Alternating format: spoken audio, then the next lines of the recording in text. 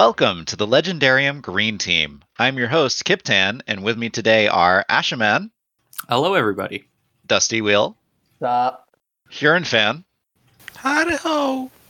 and that's everybody. Okay, today we're picking back up with the second half of Hyperion, the first book of the Hyperion Cantos. This will be spoiler-free to start as we go through general impressions, but because it's the second half of the book, maybe don't continue on if you haven't read the book before. Your choice, but we will give you a spoiler warning before we actually dig into things. Okay, let's go with general impressions of this book. Ash, what do you think of the second half of Hyperion, and how did it fit into the book as a whole? There's two really good stories in here, and one that is Ouch. okay. But I'm curious which one you're talking about. really, Yeah. okay, I'm just going to state which one I'm talking about because that's not really a spoiler. So I think the weakest stories in this book by far are Cassad's in the first half and Braun and Lamia's in the second half. And I Yep. think structurally Yep. that works out very well because the second and the fifth ones are the ones I think you would really want to have be the weakest. So you have a strong start, you have a strong middle, you have a strong end. So I don't hate Braun and Lamia's story. You fit in some exposition. Yeah, exactly. Like the second and the fifth stories are still good. They're still pretty interesting and stuff. It's just I think like the other stories just knock it out of the park. So good. It's good. If you haven't read it, read Hyperion. How many people are going to listen to the second half of this without having read the whole book? I mean, at least one, because Red's going to listen. But, Mhm. but she Dusty, doesn't count. how about you? I really enjoyed the second half. I sort of agree, but I think that I liked that one story that we said was the weakest better than I did in the past. So it was still pretty far up there with the other stories. And I think this second half of the book has more of my favorite stories than the first half. So I really enjoyed reading the rest of this book. Okay. And that's that. Short and sweet. Huron. Overall, I think it's hard to compare. I loved the two stories in the first half of the book, and I really like all three of the stories in the second half. So it's hard to compare. I think they're all excellent. I love them You all. loved it. Great. Awesome. I've read this Yeah, book you 7 hated it, times right? now, at least, so I clearly love it. But no, I was struck this time by how weak I thought parts of the detective's tale was. Mm-hmm. I definitely thought that there was more exposition that got in the way and more explanation of political shenanigans than necessarily needed to be there. It had to make up for story number 4. And it had never been one of my favorites, but yeah. Story number 4, come on. I was like, oh, Ash probably loves this part and this part and this yeah. part. We'll get into it, and I'm sure you've gotten all those right. But we'll story number get 4, into it. not like no exposition there. Basically, there's like one or two important things to the overarching plot, and like everything else is, Yep. just excellent character work. Is 4, is that Soul? That's all. Okay. Yeah. Okay. Let's move into the full spoiler section then. Mm-hmm. Sorry, fans who didn't want to listen. We're done with you. Okay. Okay, let's move into full spoiler territory for the first book. And we'll start this with a recap. We left our pilgrims at the port of Edge, where they find a belated wind wagon with which to traverse the Sea of Grass. At night, aboard the automated vessel, the scholar tells the tale of his infant daughter, cursed by the Sphinx to travel backwards in time. After he finishes, they adjourn to the deck of the wind wagon just in time to see the Ouster scouts destroy the tree ship Yggdrasil. The next morning, Hetmasine is gone, his cabin covered in blood. Still, they soldier on, moving to, and heroically starting, the tram over the Bridal Range, where the detective reveals how she's twice pregnant by a fugitive AI and a holy figure of the Shrike mythology. At Kronos Keep, the consul tells his story as the sky explodes with orbital munitions. How his grandfather's search for Nookie led to a quickly quashed planetary rebellion. How it fueled him to become a double, triple, quadruple agent, the Ouster spy. The book ends with the pilgrims assembled, walking the last stretch of their journey to the now glowing time tombs, singing, "We're off to see the wizard." Can I start off with a question? Yeah. So when you first read this book, and from the first time that the 7 characters were introduced, who did you think was the spy? The console. The console. When I first read the book, I was like in grade 9 or grade 10, something like that. So I didn't even try to predict it. To be honest, I completely forgot there was a spy by the time the console revealed that he was it. Yeah, agreed. I don't remember trying to guess or think about it, and then I was like, okay, that makes sense. That's fine. Okay, I won't bother. I was like, what's the most surprising answer going to be? It's the person narrating this part of the story. The part where the spy is like introduced was the part where I was like, yeah, it's probably him. He'd be a cool spy. And he is. He's a very cool spy. He's an administrative spy, which is a type that I love. Mm-hmm. Not many spies wear tricorn hats. Not now. It's because he's got flair. Lamia wears a tricorn hat too in this section of the book, and I think they've made like a revival. I would like it if they did. Tricorn hats are just a thing. They're just excellent. You know, I wish they came back today. You could make They're it well happen. structured. They've got room for lots of ornamentation. Yeah, they're nice. I think they're a little corny. So if we're good with that, then let's go through this in chronological order to start. Let's start with the Sea of Grass. Did you guys like this little addition to the setting? This hundreds of miles and billions of hectares of just long grass that you go over in a wind-powered wagon? Oh yeah, it's interesting. And it's the cover of the book too, right? Yeah. Yeah, it is the cover. For me, it's definitely the most memorable transition period in this book. It's one of the longest. Yeah, I'll be honest. After I read it the first time, and it was several years since I read it the second. I thought they were in the wind wagon the entire time because that's just what stuck in my mind. Yeah, no, it's really just for Saul's Tale. Mm-hmm. It's a really interesting little bit of world building on an already interesting world. I really like it, and the other thing that happens to me is whenever I think about the Sea of Grass, I think of the scene from, is it The Lost World?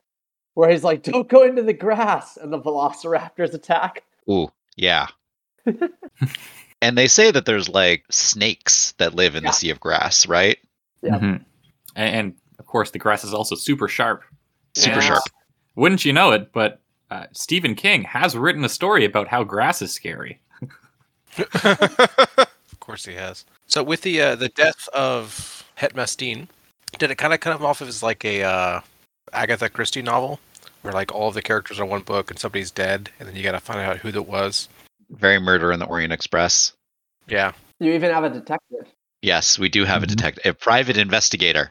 Yep. She gets a little bit of characterization before her story, and none during it. Ouch. That's not No, true. come on. No, She gets it's not characterization. true. She does get characterization. She is just, in my opinion, easily the most boring character in the story of the 6 protagonists. No. Yeah. The most swayed by a beautiful AI. Who That's wouldn't fair. be? John Keats reincarnated. It really seems like her whole personality kind of hinges on how attractive she finds him. Mm. And she takes a number of risks and leaps that she would not otherwise do based on this kind of instant attraction. Well, hers was a love story. That's what you got to do. I don't like insta-love, no matter the wonderful literary story it takes place in. I just don't like it. I liked it in the console story. Yeah, that's true. That wasn't insta-love. That was a carefully calculated campaign of seduction. Oh, by who? Siri or Miran? Seriously. Theory. Ah. Man, Mira was just like a teenager, overly hormonal, so... Yeah, a lot Yeah. depends on if you believe her when she says that she never slept with anyone else. I believe her. I do too. Yeah. But that sure sounds like love to me. I don't think Lamia's was insta-love anyway. She didn't like him at first. It took some cajoling. He was Well, pretty. she She, was- always said that. Yeah. You did say he was pretty. And How then about we it talk was about the Saul's story first? Yeah, let's go to Saul. No, it was the classic noir detective of like she Yes. was beautiful, except he was beautiful, and The it was just Dame the walked gender in the reversal. office. The whole Yeah. thing. They read even a say lot that like- she had 3 giant windows, and they looked out on perpetual dark rain. Yep. from like a ventilation shaft. It was just constantly raining past her window, which is as neo-noir detective movie as I can get. I was pretty much Blade. He definitely wore his influences on his sleeve. I think my opinion of the detective story would have been much improved if it was told by Chang from Community. Yeah. If you'll remember, he has an episode where he does a film noir thing, and it's He does. excellent. Yes. It is excellent. I'm shaking my head. Oh, Shaking my head. Arizona Match Company. Her words rang inside my head like a bell inside a head. Okay, we can tell which story you don't like. Yes, we can talk about Saul's Tale. Let's talk about Saul's Tale. How much did it break your heart? We have a question from Red Army Ian, who says, I don't know if I have a question so much as a comment about how much the Scholar's Tale ripped me apart. And this is indeed the story I've been wanting to talk about the entire time we've been covering this first book. So let's go. How much did the Scholar's Tale rip you apart, Ash? Or were you too admiring of the philosophy of moral evolution? Oh, well, I mean, that's all standard stuff to me, so I wasn't too distracted by it, if you know what I mean. No, I really liked it. It was one of my favorite types of stories. There's almost no conflict. It's just a character trying to deal with the situation, essentially. The question was about how much it broke your heart. Yes, Yeah, it was. I'm expounding on that. It did make me very sad. On a scale from 1 to 10. 12. Ash has to talk for like 3 or 4 sentences about philosophy before he covers his heart. I need to need to establish the groundwork. First, we have to define our terms. What does heart mean? Hey, Dusty. Wait, are we actually jumping to me, or are we going to let him Yes, finish? please. Oh, all right. Oh, man. So this one hit a lot harder and a lot differently. The last time I read it, I was single in college, whatever. And this time I actually have like a family, and especially reading the parts about, oh man, backwards development. Like every time like my daughter like learns something new or like realizes something or perceives something, like it's so amazing to watch. And like we love that. Like, oh, she's got a few words here, or like now she understands that color or these shapes and how they go together. And so reading about all of that going backwards, it was not just heartbreaking, but it was also just like all of that hard work and like the pain that goes into it, just like all of it just being unraveled. And I just was sitting there I just, like you guys said, heartbreaking, just wanted to cry and then just be like, I really am glad that there are no time tombs that will happen to me because I couldn't do this. I would have just like run off into the wilderness and like disappear because I'm like, there's no way. There's absolutely no way that I could watch my daughter like backwards develop. So Saul and Sarai are rocks. yes. Mm-hmm. they're amazing. Just absolute menches. The idea of wrapping up a bike for your daughter because that's what she remembers getting, and then having to make it disappear after that like one night where she has it. Mm-hmm. Searching your attic for clothes that used to fit her and now do again. Watching her lose the ability to walk and then to Losing her talk. teeth. Yeah. Losing that in a wild crocodile. Mm-hmm. And her first or Oh. last smile. Yeah. That was a line. It was full of, and then even just like they're rocks, and like even I don't know how he keeps going after he loses her. You know, Mm-hmm. like if I lost my partner, like you said, the rock part really comes from the two of us, and that's the stability. So if I lost that and then had to deal with that, it was almost unfathomable. Mm-hmm.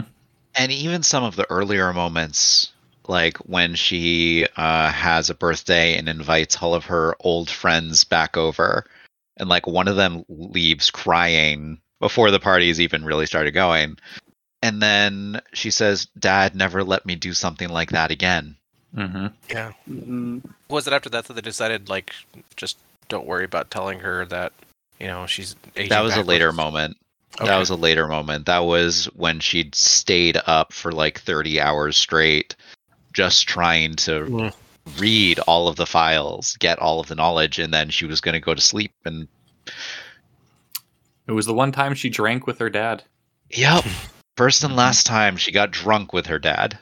I feel super bad for Melio as well. Oh, yeah. Yeah. Mhm. That man became a ghost of his former self. I cried several times during that section. And I definitely cried. Wait, a book made I Tyrion love- cry. not as bad as what's his name? I I don't know. I don't know what He's you on, want from on the me. podcast. On the Which- podcast, yes. Which there's lots of podcast people. This podcast. Yeah, it's Talking Green about Team's Todd? a big crew. I was I'm not as bad Oh. as Todd. I really thought you were talking about a Hyperion person for a while there. Okay, I'm not as bad as Todd, but yes, I do cry a lot. But what gets me, so like the way it's written, it seems like there's a line break, and the section is almost always day by day, right? Kind of. Which story? In Saul's story? All story. I think it's not always day by day. I would say it's usually larger chunks than that. Whatever. At the end of each section, Simmons, his last line, nearly every single time, was just a gut punch. When he met her former boyfriend, Saul never saw him in person again. Rachel moved into protective circle of his embrace. He went to sit next to her and let her cry for the 20th time in a row. It's just like these little lines that are just like I said, a gut punch. That was the thing that touched me the most, was just the way he wrote it. The structure that he used in those like little bits was masterful in being able to layer these vignettes one upon each other to make a cohesive story which covered decades of time. Yep. Like the one point where he makes a plea on the HoloNet with the web's third most popular host or whatever. That's like a paragraph. But we set up the soundstage, we set up the conversation, and we set up the plea all in just this little like 2 or 3 paragraph section, and it's done. Mm-hmm. And that's a whole day. But the structure of ending on a sad note for each of these little sections, I think really does well to echo the daily cycle of Rachel's forgetting. Mm-hmm. That's how Saul and Sarai eventually break down. They always break down at night. Mm-hmm. I also really appreciate in this story the larger cultural context, because Saul is Jewish, and this, in my opinion, is a very Jewish story. Because Jewish mythology, it seems to me, centers almost exclusively around suffering and being lost, and kind of wondering at God, why is he being so cruel to you? The wandering Jew. A wandering Jew, yeah. And it's, in my opinion, like made even worse now because, as Saul mentions earlier in the story, like the Catholics, the Jews in this story really feel like God has broken a promise because he destroyed the earth in the Hegira. And as we learned before, there was also another Holocaust. So Yes. Saul embodies kind of like the suffering of the entire people. And of course, he goes to their New Jerusalem to stay for a bit. And that's kind of like the only place he finds solace in this story. And then later, even that gets taken from us in the Consul's Tale. He's Yeah. a Jew too, who really doesn't have any faith. He constantly has these conversations with his daughter about his faith, and he wants to believe, but he just finds it difficult to believe. And the foundations of his religion, of course, he has a real issue with how Abraham was supposed to sacrifice Isaac. Yep. Yeah. Saul introduces his tale. He says, "It's a dull tale. I've never been to Hyperion before. There are no confrontations with monsters, no acts of heroism. It's a tale by a man whose idea of epic adventures is speaking to a class without his notes."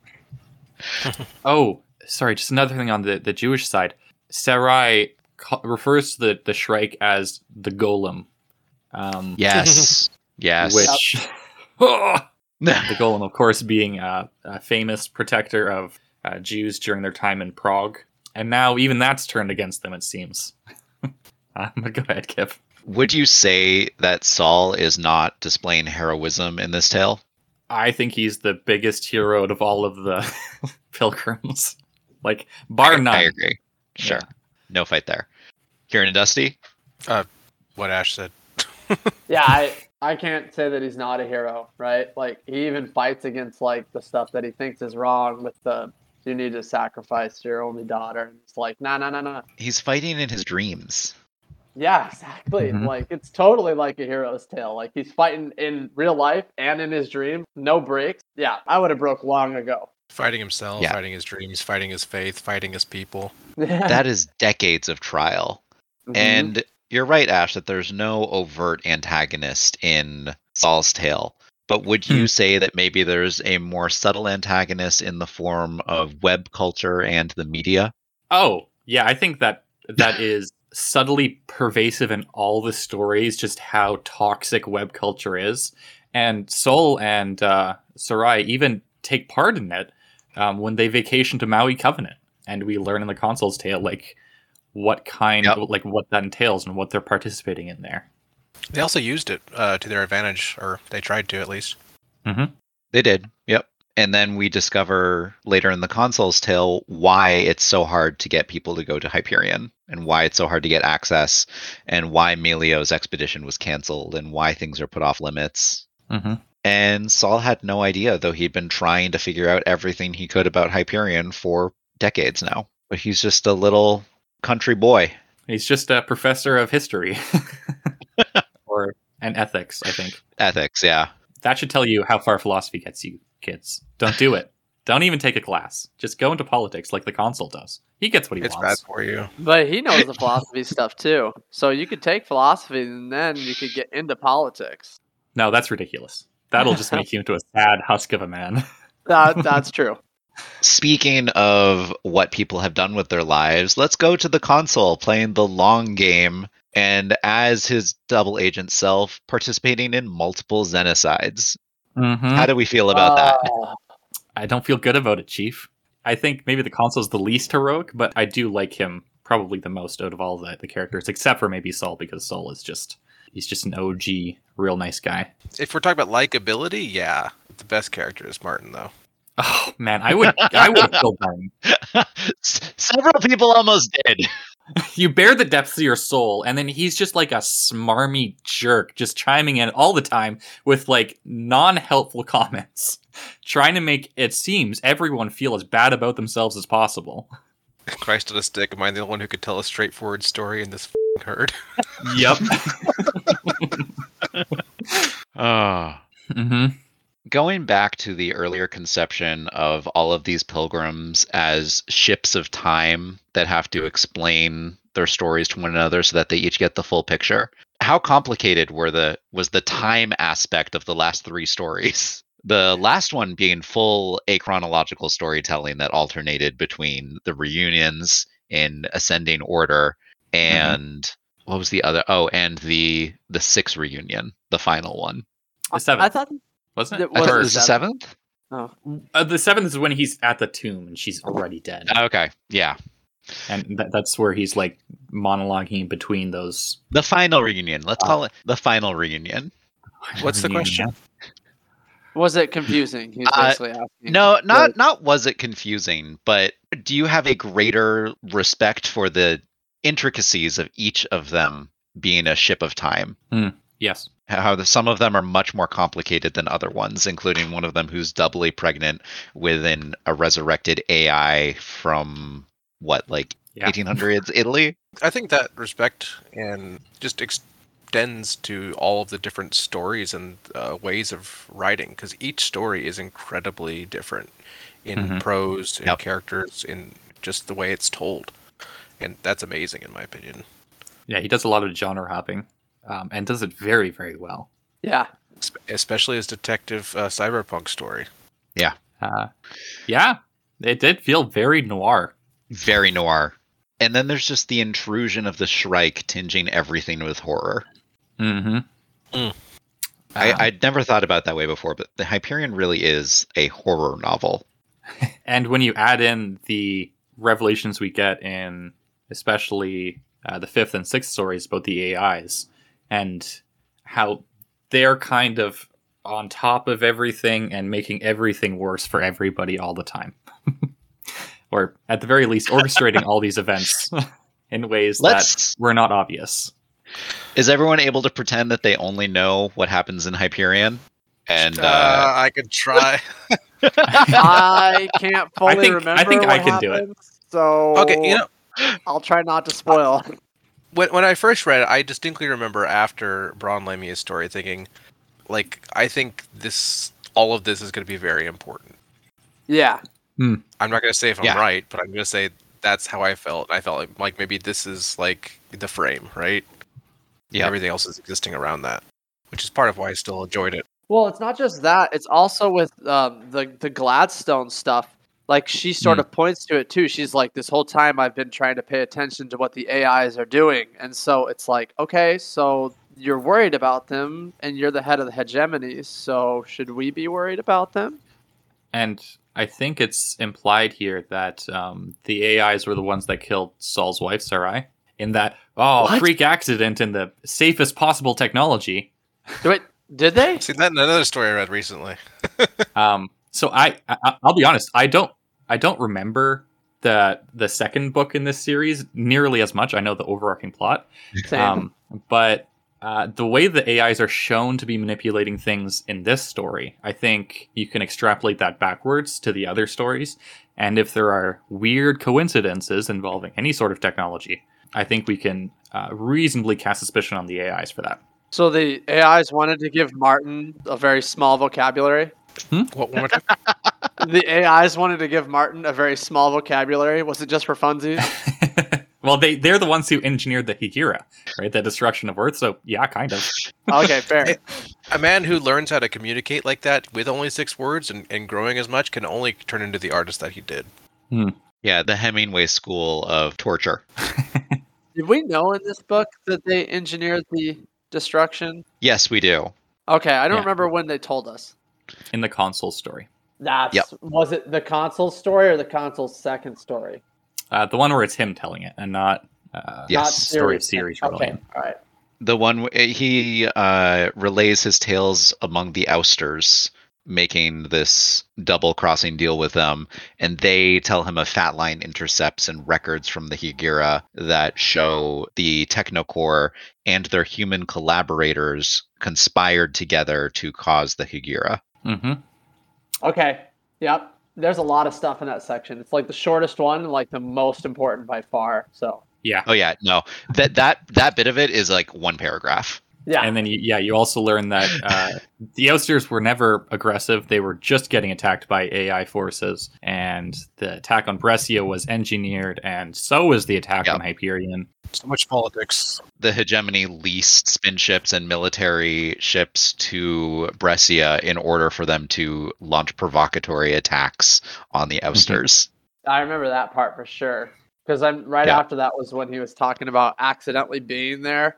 And then, am I jumping ahead? Should I slow down? No, you're not jumping ahead. You're good. Oh, because yeah, they're accidentally being there, and that was the other thing. Like, there was a lot of stuff that was tough for parents in here, because then he was talking about his son stepping on a mine that somebody that placed too close to the barracks, and I was like, Yep. he wasn't even home, he was at work, and it's like so tough. And I was like, that one got me too. I was like, all right, I gotta put the book down and cry for a little bit, because there's too many things about kids in there. I can't do it. Have fun with Toll the Hounds, by the way. Oh no! Don't tell me that. Oh, man, yeah. That'll be Fun a with time and a half. Malazan, buddy. Yeah. I'm almost done with Reaper's Gale. That's why he's saying that. So I'm almost The last there. 2 books are worse. Mm-hmm. Well, they already said the line. I know the line, so I get it. Last 2 books are worst and better. Okay. But moving on from Malazan, which this is not a podcast of. Yeah, Just cut well, that out. you're recording that next week, everybody. Ooh. What do people think is going on with Het Mastine, our missing pilgrim who never got a tail? I honestly don't remember, so Yeah, I don't either. I find him super intriguing because he doesn't say anything, basically, Yeah. in the story. And he just stands there tall and serious. I want to know more about his religion. I think, like, Zen Gnosticism, you can just, like, infer a lot. His religion seems to... We don't get details about either of those in this book, but it seems to be very much about, planting seeds and letting them grow and cultivating good relationships and kind of making sure things are connected, which is why they use the tree ships. I want to know more about the tree ships. We did learn something about Zen Gnosticism in this half, is that they wear a visor over their face, An isolation visor. which seems interesting, I guess. Yeah, an isolation visor. Because they were trying to get out of the pandemic. Oh, man. We're still dealing with that in Hyperion's time. Yep. Woof. Going back to the genocides, though, of the console, Oof. which one were you most intrigued by? The Zeppelin creatures, the floating islands, or the marsh centaurs? Or the telepaths on Hebron? The telepath in New Jerusalem. Yep. So the telepaths on New Jerusalem kind of reminded me of oh man, I don't remember. Was it a Ringworld story? There's these creatures that used to be the slavers, and then they find out that they're just like cactuses now, and they telepathically tell their prey to come to them so they can eat them. That sounds awesome. That does sound like Niven, but I don't remember it. Okay, all right. The centaurs were the coolest. Of course you thought that. Centaurs are the coolest. Yeah. That's such a Huron thing to say. Come on. Why? Please tell me why. Centaurs aren't actually that different in my mind from the Jagged. You know? They're kind of Jagged? both I bestial can see men that. creatures. Yeah. Kip gets it. I would like to hear more thoughts on that Wednesday. Yeah, absolutely. Was anyone surprised by the fact that the Hyperion Cantos is actually the story of these pilgrims that we're reading right now? What? I thought that's what it was. Can you rephrase that? Yeah, rephrase. Was anyone surprised to learn that the work that Martin Selenius is being inspired to write by the Shrike, his cantos, his Hyperion cantos, are actually the books that we're reading right now? Oh. Yeah, AI manipulations. I think that's what I chalk that down to. That makes sense. Maybe that's what they did when they messed up his brain. They gave him like 6 things to say, but then implanted this idea, and so his brain had to rework around it. Well, we've seen how dedicated they are to engineering artists. Like we get that in Bron and Lamia's story. And yeah, like there's a technological failure on his ships that causes him to have brain damage. That's AI right there, right? We know that they can predict things to like 0.996 like 99.996% accuracy for the next 200 years. Something like that. And the only thing they don't know about is Hyperion. So, yes, AI shenanigans right there, 100%. Shenanigans. I think it wasn't quite that high, but yes. It was really. I think it was like. It was. I think it was like above 99%. I don't think it was 101. I think it was really high. It was just that they didn't really tell people. Like they'd let the hegemony know like 1% of like anything that they knew, and that was like good enough for them. They feed them tidbits for sure. Every once in a while, sometimes to aid the staples, sometimes to aid the volatiles, but always to please the ultimates. Yes. So that's 98.9995. Thank you. It's a big difference there. It is a big difference. No, I agree. Yep. Should we talk about Bron and Lamia's story? Like besides the AI stuff? Are you asking if we could skip it? I mean, I think we did a bit, but yeah. What do you guys think about Bron Lamia now kind of reduced to a holy vessel of 2 men? Well, she crushes a man's testicle, so I think it evens out. She does use a bed to crush a man's skull. That too. Yeah. She lifts up the bed with John in it and then slams it down on a dude. Lucians are really strong. Yes. Real strong. And dense. Mm-hmm. And they're not even the highest G world. Her story was like Fedman Kassan's, but interesting and fun to read. And filled with lots of interesting tidbits about their world. Yeah. It's got a love story. And yeah, it's cyberpunk, and I love cyberpunk. I'm glad you compared it to Fedman Kassad, because yes, it's better than his. Okay, yeah. It's my 5th favorite in the Hyperion, okay? Yeah. But I still really totally love fine. it. So you do agree that the second and the 5th stories are the worst? Yeah, but like the difference in quality I think is a lot higher than you're implying. Yeah. Oh, yeah. I honestly do not like Fedman Kassad's story. I just think it's Yeah. It's space opera. I like it for what it is. But it doesn't hold a candle to the rest. Bron's major additions to the story are that one, they live in a panopticon. Yep. A panopticon that's surprisingly amenable to subversion by little pieces of plastic that you can carry around in your wallet. Which, I don't know. It feels weird that you could subvert the AI powered Farcaster network with a few fake credit cards. Like, I kind of get it, but whatever. I can only assume it's part of the bigger plan, they're big brains. I do really like how AIs are done in Hyperion. They're done, I think, correctly. Basically, any story where AIs aren't essentially gods at this level in an advanced society, you can just kind of throw that out for scientific accuracy. Not that Hyperion is hard sci-fi, but like advanced AIs have a lot of potential. A lot of potential. Any civilization where the AIs are held at a steady level and they never get better, Mhm. that's a cause for concern, just realistically speaking. Well, sometimes they can explain it. The worst offender is, of course, Star Wars. You mean the useless Yeah. droids? Yeah, and like all that matters is that you got a spunky pilot who's willing to ignore the droids, and I'm dissatisfied. I feel like IG-88 had potential in Star Wars, but Hmm. they needed to keep him nerfed so he didn't become the major antagonist of the series. Yeah, that's just how it is with AIs, right? Like you have to deal with, like in sci-fi, you have to deal with them in a good way, and those good ways either involve them A, being gods, or B, not existing for whatever reason. Like Dune. I do like this setting where they kind of like, in Hyperion, they're kind of like off elsewhere. Humanity just kind of accepted, like, yeah, they seceded and they like kind of drop us table scraps every now and then. And they control our Farcaster network, which we still can't replicate. But And our governments. other than that, Yeah. they're just like nice neighbors. They're just doing their own thing and quietly discussing whether or not they should genocide us. Yes. And Is- one and of the that- groups is like, we're on the fence about it. And that's fine. Yeah, and far in the future, there are exactly two possibilities. One, the AIs have killed everybody. Two, the AIs have only killed almost everybody. Yep. Good AIs. I like stories with good AIs. Did you guys catch the Neuromancer references inside this cyberpunk neo-noir story? I haven't read it, but Probably yes. did. There were It was such a long time two ago. that really stand out. I didn't catch the reference. Were they talking about cases or the hacking?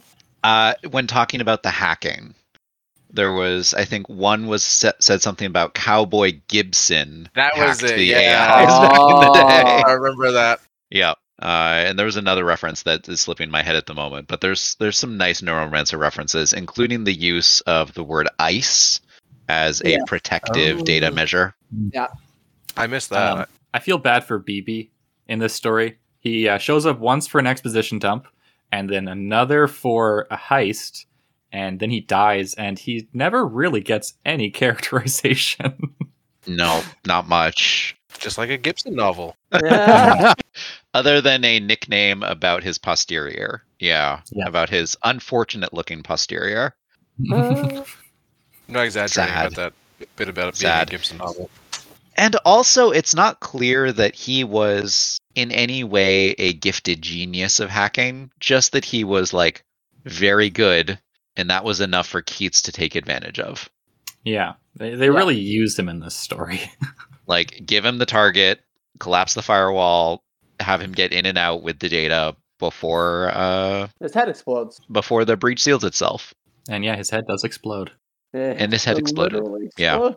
Literally exploded. And I I'm was like, wait, how? why do they make neural interfaces that can explode a skull? Yeah, it seems it's like I can only imagine that's just another invention of the AIs. I mean, I imagine so too. Yes. They just have that failsafe. They can explode all the cybernetically enhanced people at any time if they're shunted. Who knows? Maybe it's necessary. I mean, I'm sure they considered it a lovely failsafe. Mm-hmm. Prevent any human from deeply going into their realm without dire consequences. And is it just me, or does the term Hive City like deeply unsettling and like indicative of the worst kind of dystopia? I think of Warhammer 40k when I think of Hive City, by the way. I think it's deeply unsettling. And every time we see a scene from Lucis, it is disturbing. Mm-hmm. It's like, oh yeah, like this is a ventilation shaft, and it's just kind of dripping rain and poisonous chemicals outside. And nope, this is residential space. And residential spaces are called cubbies. And Rana's is the biggest we see, and she kind of is able to squeeze in workout equipment. And that's very fascinating. Because hers wasn't actually a residential space. Hers was a warehouse that she converted. Mhm. Pretty sure that wasn't ever registered as a place that she was living. Nope. Yeah, no, the hive cities of Lucis are indicative of like the worst kind of dystopian sprawl. Hmm. I thought they were okay. Anybody have any other fun settings that they liked from this half of the novel? Maui Covenant was. Alright, Covenant's cool. Yeah. Before it was ruined. I really liked the world of Barnard's Star, which is just this little quiet agrarian world. Lots of corn. And I really liked the social structure of the kibbutz in Hebron. Yep. Can you remind me of that again? The world that's closed to outsiders except the one city of New Jerusalem. It was a kibbutz. Right. It was a cooperative Hebron. colonial effort. Okay. Hebron. Exactly. And it had me thinking of like what social structures or pieces of culture do you wish would survive several hundred years into the future? I think a kibbutz is definitely something that a lot of Jewish folk would hope survives. Is anything particular to you? Well, first, let me say, I think Jewish culture might be the most resilient in the world, considering their history. I think they can survive another like 600 years, yeah. Yeah, absolutely. There's not a lot about modern culture I think that deserves to survive a long time. I don't know. Maybe the Legendarium Discord. Hey. Yeah, I'll turn into BB. The Muppets. Yeah. I think family recipes for me. Mm. So like pizzelas and biscotti. I want those to survive. Just general foods from different cultures. Like That's actually a good point. yeah, I don't know. Just a lot of the foods that I've learned to love here in Vietnam. Like, I really hope that if I accidentally went to sleep and woke up 300 years from now, I could get myself some banh cuon, Mm. which is a rice Absolutely. paper molded and cooked with like meats in it. It's really good. It would be a tragedy if we lost our excellent food culture. I mean, Yeah. like pizza, pasta, garlic, all that Yep. good stuff. There is a fear that some plants and things that we eat could go away. Like entire species of bananas have already died out. So It's true. I did a presentation on that once, yeah. I don't think species of sushi are going to die out, though. But if we lose Earth to a black hole, and everything needs to go out on seed ships, some things are not going to be transplantable. yeah, Yeah, we'll lose the whales, but we'll keep the dolphins. But like what plants maybe won't survive under a foreign sun? Or gravity. We don't have a way of knowing that yet. Or gravity, or Yeah. microbes, or whatever, nutrients. A whole host of reasons for a plant to fail to transplant to a foreign planet. There's a lot of factors that go into life being sustainable. I just hope our art isn't lost, especially the Muppets. or Malazan. Speaking of pre-Hegira art, and I know we're jumping all over the place right now, but whatever. Yeah, that's good. How did you guys like the ending of this novel? Was it an ending? And did you like the anachronism of we're off to see the wizard? I loved it. I love the anachronism. I hated the ending. But like it's a publisher thing, right? My friend actually has a version of Hyperion, where Hyperion were published as one work. Wow. So it's out there somewhere. Wait, I missed all of that. What did you say? He has a friend who has Hyperion and Fall of Hyperion published in one novel. Oh, cool. He was actually the friend of me to Hyperion. I like the ending. I Wow. also like the splitting of the books into different books. Because I don't think Fall of Hyperion works stylistically very well with the first half of Hyperion. Yeah. I'm going to agree with Ash on this one. I think that this like 6-chapter pilgrim story is very stylistically different with the next, and I like the split. But I do view it kind of like the splitting of the Iliad. There's no ending though. What about the splitting of Peace Docks and Battleground? No. Also didn't have an ending. I haven't read that one. No. This is not a Dresden podcast, and it will not become one while I am I will hosting. agree with you that stylistically, Fall of Hyperion and Hyperion are very, very different. And I understand why some people don't care much for Fall of Hyperion, even though I adore it. But Hyperion also doesn't have an ending. That really bothers me. And I was not expecting that when I first read it, so that's why I would tell anybody, I'm like, hey, read Hyperion. It doesn't have an ending. So you need to, if you want to find out what happens, you need to read Fall of Hyperion.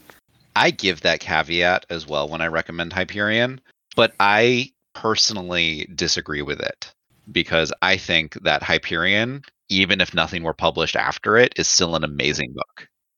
Agreed. Fair. I think, yeah, it would be more dangling threads than I would normally accept from a novel, but I would do it. Yeah, I'd be like, yeah, this is still good enough. I accept it.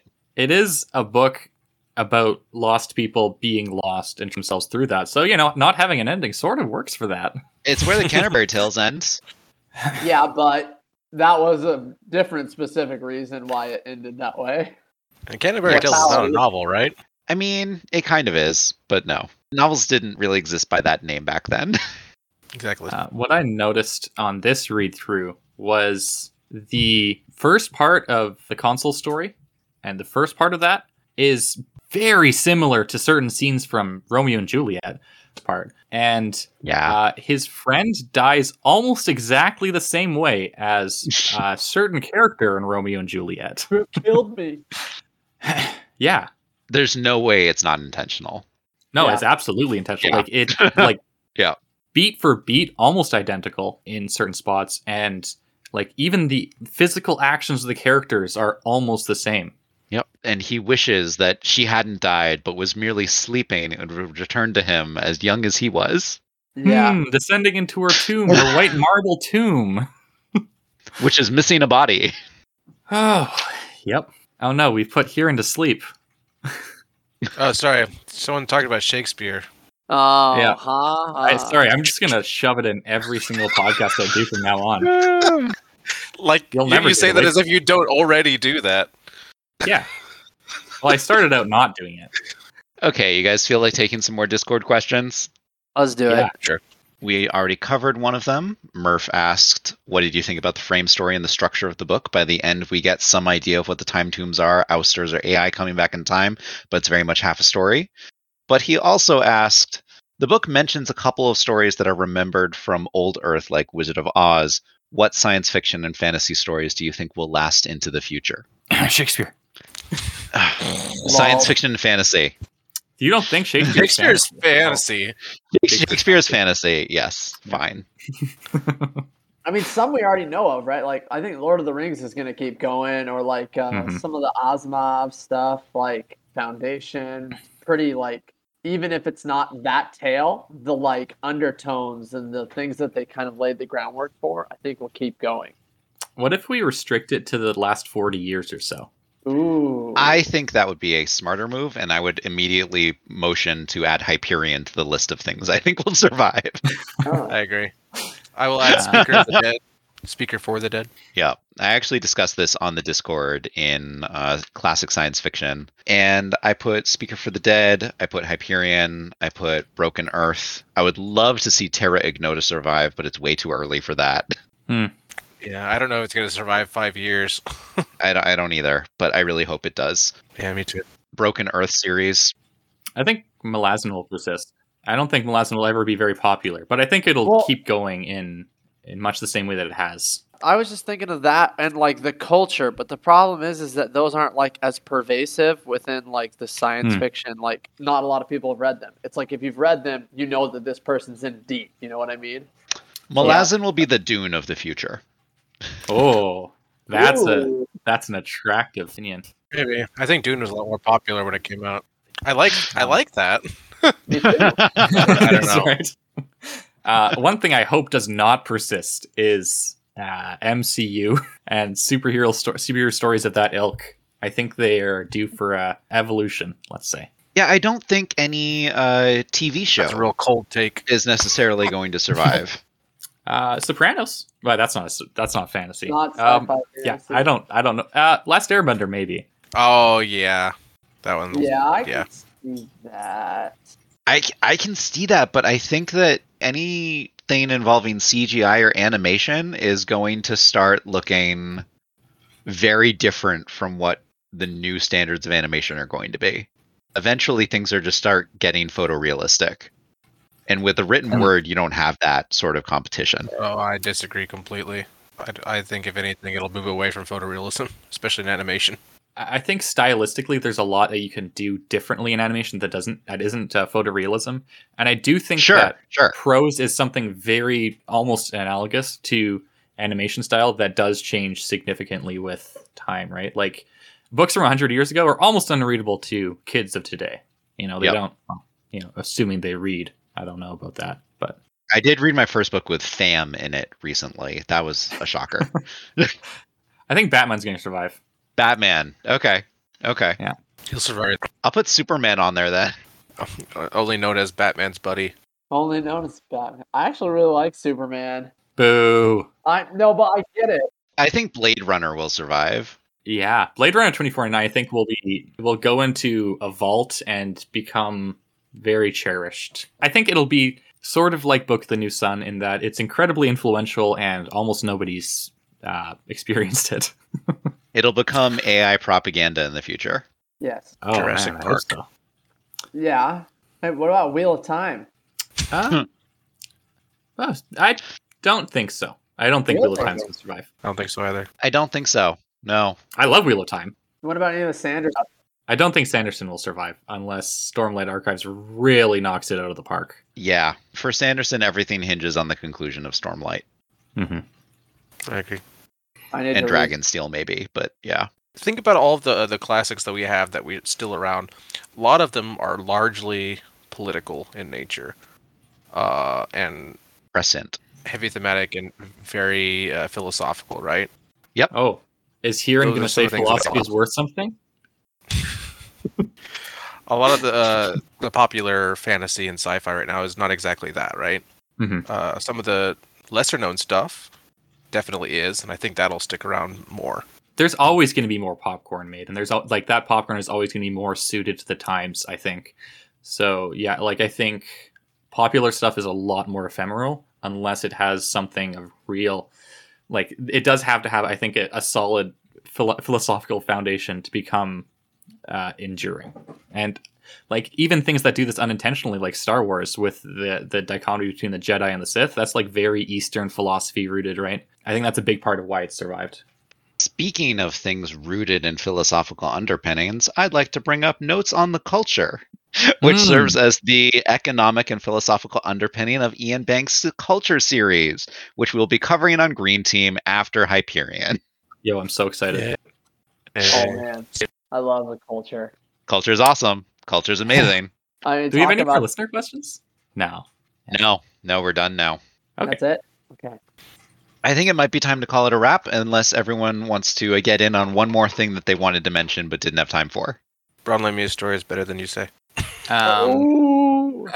I think it's really good. It's just Okay. like this book is very good, and it's just Yeah. like it's not standing up to the rest. It's like a 5'11" guy on Tinder.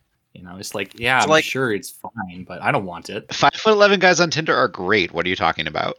I don't know. Actually, I've never opened the app. Not that I myself. use Tinder, but I've read quite a bit of Cyberpunk, and I think it could stand next to a lot of it. I really like the conclusion of the console story in this, especially the point about the culture's, that hegemony's culture becoming stagnant and needing to evolve. They're just existing in a state of imitating poorly what has come before, and the only way forward, really, in the console's mind at least, is the way of the ousters. You know, you actually move on from what you have lost. I think that's a cool thing to think about, at least. there's a little moment in his story where he talks about, no, it's in Braun's story actually, but it talks about the stagnation of hegemony culture through essentially what is the evolution of the TV dinner. It's just this, they called it standard holy addict food, because the holies are the holographic imagery that now passes for Yes. entertainment. Yeah. Um, And so there's just this whole section or class of food, which is just for people who watch TV all day and don't have time for anything else in their life. I think the important bit that is, so people in this story all around are holding on to their pasts in deeply toxic ways. And we also see ideologies being held on to maybe past their prime. But Flashback. yeah, and it all kind of gets down to like what you need is meaningful, not superficial human connections, I think, which the hegemony very much facilitates. And if I'm going to make a point about modern society, internet culture facilitates as well.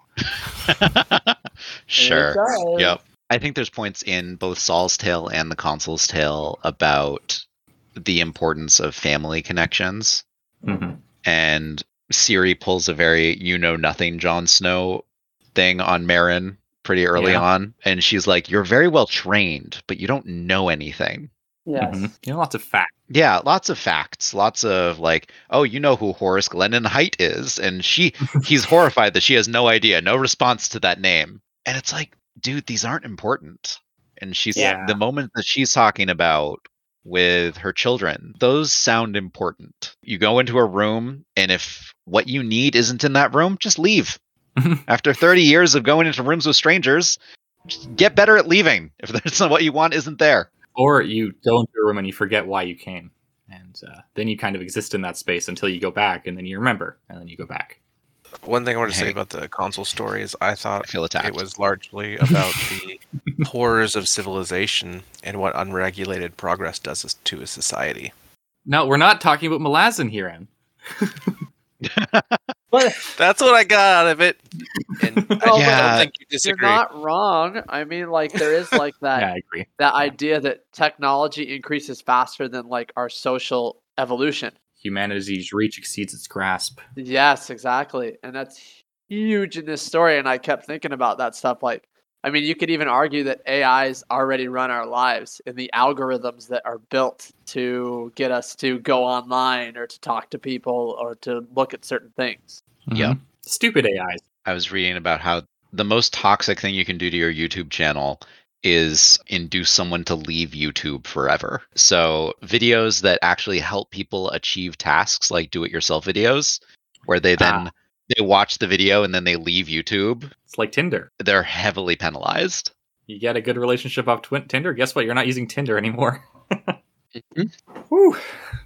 Okay, I think Yeah. we're good to go. Join us next time as we cover Fall of Hyperion, and we talk about how Hopefully. it's nothing like this book. Well, it won't take us 5 months to get there, I promise. I don't remember. Hopefully, it Yeah. won't take us 5 months to get there. We've had some delays about COVID. Thank everybody for sticking in here, and we'll see you next time. Signing off. You can reach us at Discord. You can reach us at Reddit. Discord's the real place to go. You can support the Legendarium podcast on Patreon. But ta-ta for now. Sayonara. Bye-bye. Later. Shout out to Horizon Brave for starting this podcast and Craig for loaning us this corner of his media empire. Our intro and outro music is Galactic Damages by Jingle Punks. Bye.